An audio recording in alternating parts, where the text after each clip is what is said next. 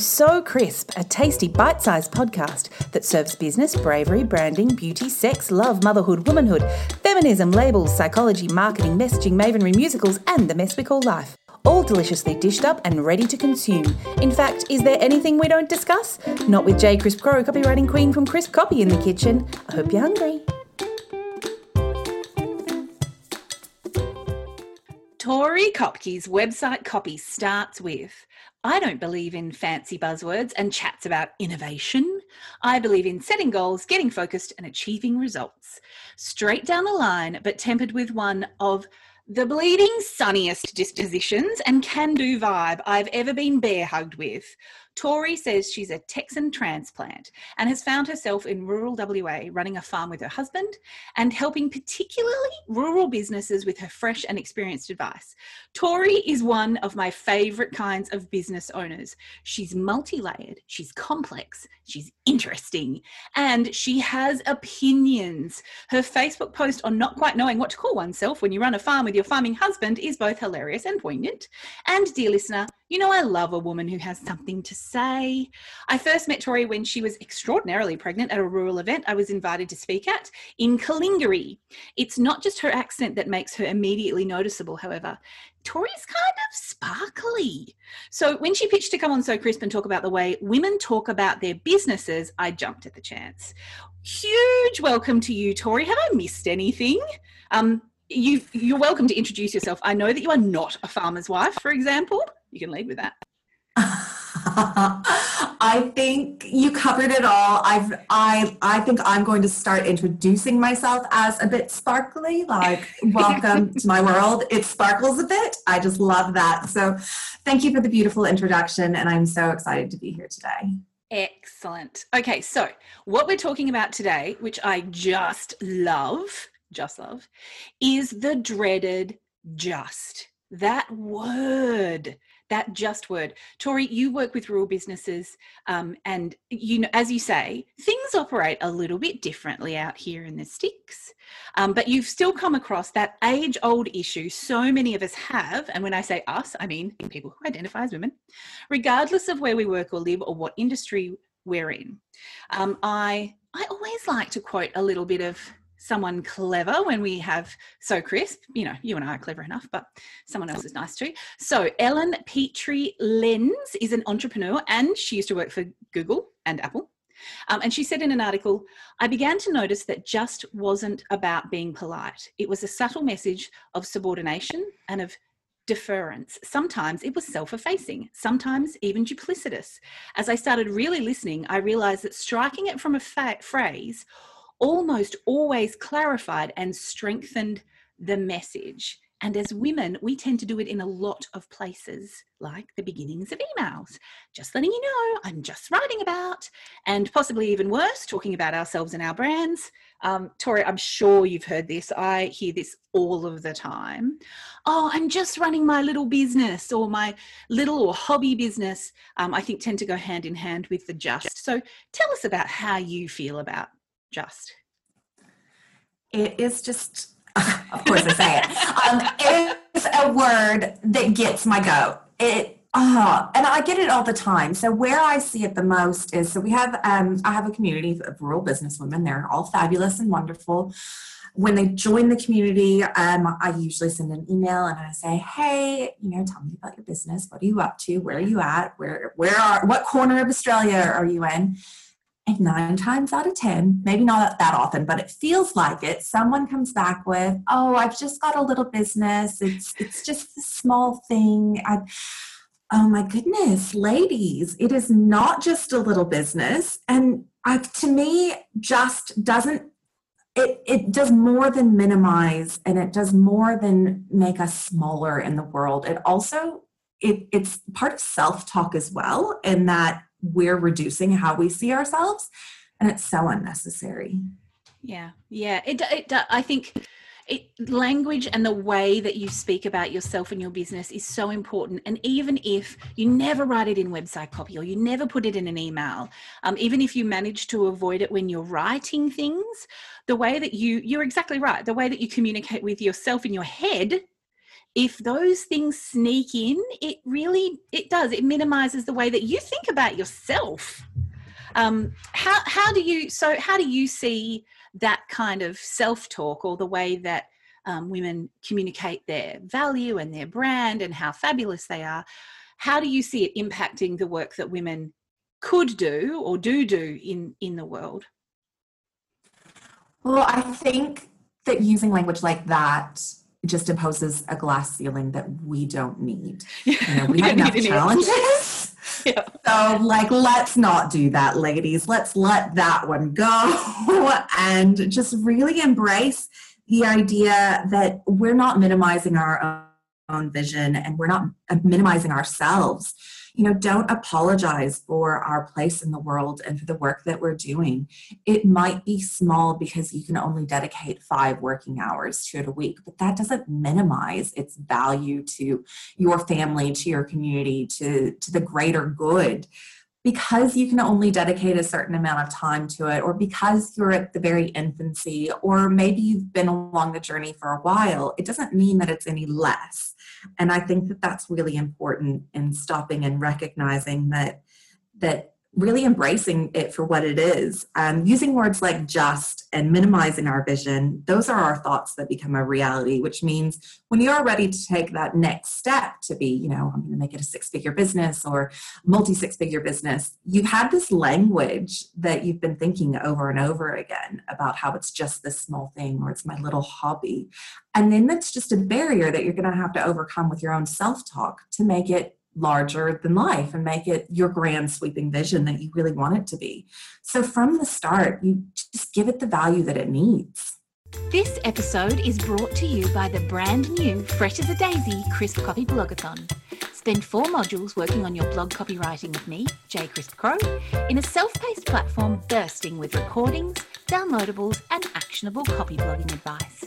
Use the code SOCRISPPodcast to get 15% off your blogathon spot at crispcopy.com.au/blogathon. You predominantly work with women who are living quite rurally. Some of your business owners live out in the sticks, as you say, out in the bush. I kind of want to bring it back to the little Facebook post that ended up being kind of published everywhere about I'm not just a farmer's wife. Do you feel like that kind of goes hand in hand with women who are maybe living out on the farm and, they've started something because they've seen a gap in the market, or they just want to do it, which is, by the way, a very good reason to start a business, just because you want to, that concept of, talk us through, tell everybody who's listening about the little thing that you wrote about not quite knowing what to call yourself when you're not just the farmer's wife, but you're not really the farmer. Exactly. So I have now advanced to saying I have a farming side hustle. I don't know what else to call it. You found a label. Oh, that's good. Still don't know what to call it. But essentially the whole post was about how, I shouldn't be identifying myself by my husband's occupation. He doesn't call himself a business coach's husband. That's ridiculous. So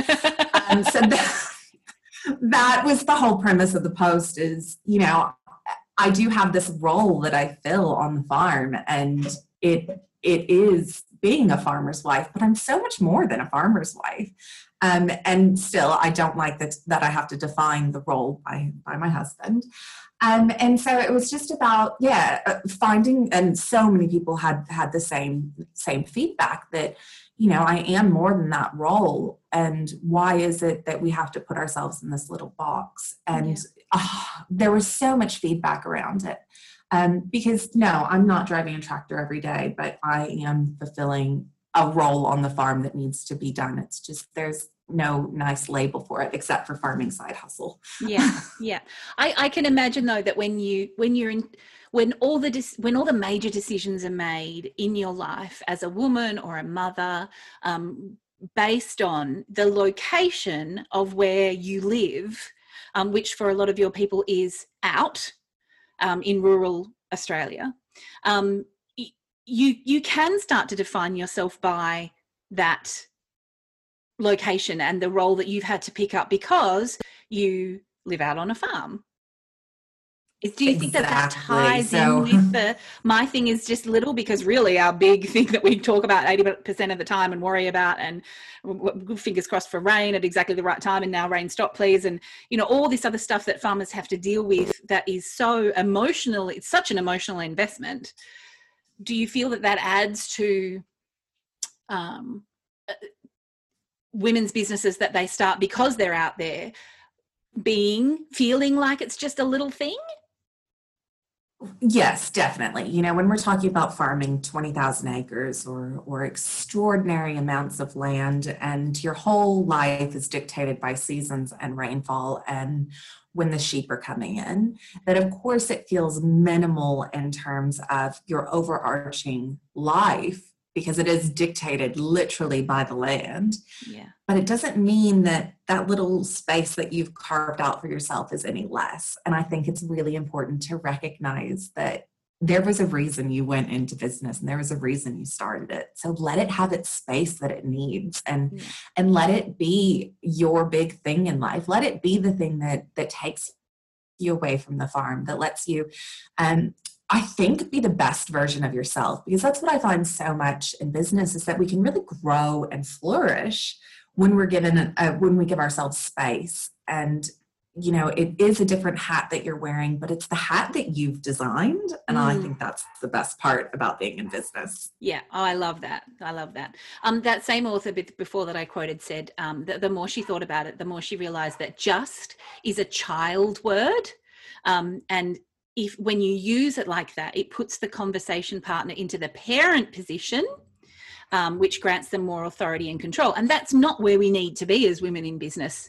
Definitely not right now, when we live in a country where we have the right, and a lot of us are allowed, but you know what I mean? The society allows us to create something that we just want to do and work in a business that we want to run. So if we're thinking about like language or writing or messaging, what do you recommend that people replace the just with? How else can we talk about it? I mean, I wish every time you thought of your business as small, or if you're writing an email as "I'm just checking in," I wish you would think in your head something like, "I am woman, hear me roar," like, let's just approach it with strength and confidence and your own power statement, be your own hype squad. So I think if you are writing, just take a minute to edit yourself and ask yourself, why do you feel like it needs to be in there? Because like you said, you can edit it out, but that doesn't actually change our thought process. And so I think we need to address why it is there in the first place, and what we can do to start editing our thoughts, because once we can change our thoughts, then we can change our reality. Yeah. And just is it's one of those words that asks for permission before you've even started, which says to the person reading it exactly like that quote says, that it's almost like they're put upon to be reading your email, rather than approaching every single time you write an email thinking, I'm actually delivering you some value. You should be grateful. Did you say be your own hype squad before? Did you? Yeah, be your own hype squad. I love it. That needs to go on a t-shirt. Oh, I love it. Now, in your pitch, you wrote something about the Oxford comma, and we've never talked about the Oxford comma on So Chris, so I jumped at that opportunity. What the heck, people, is with you not using the Oxford comma? And I know you're with me on this, Tori, because you were like, people got to use Oxford comma. Do you want to explain to listeners what the Oxford comma is?